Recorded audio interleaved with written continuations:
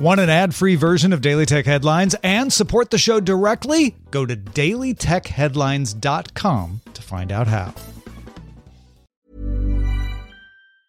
Tired of ads barging into your favorite news podcasts?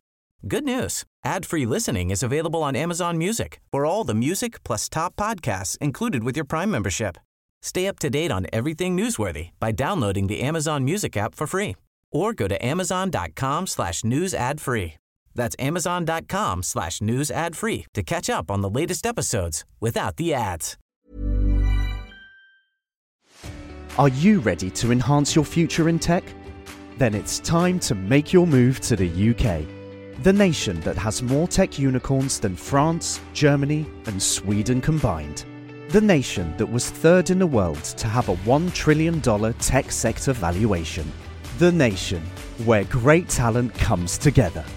Visit gov.uk/great talent to see how you can work, live, and move to the UK.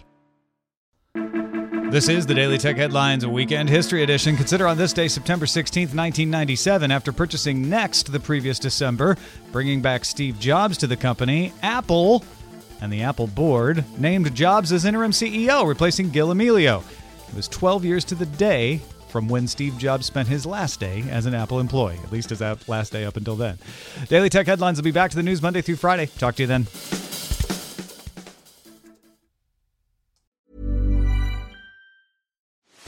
Are you ready to enhance your future in tech?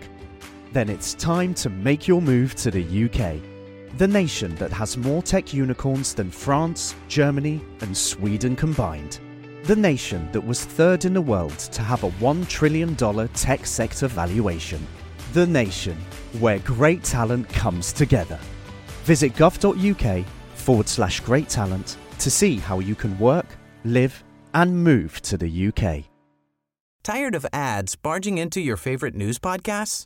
Good news. Ad-free listening is available on Amazon Music for all the music plus top podcasts included with your Prime membership.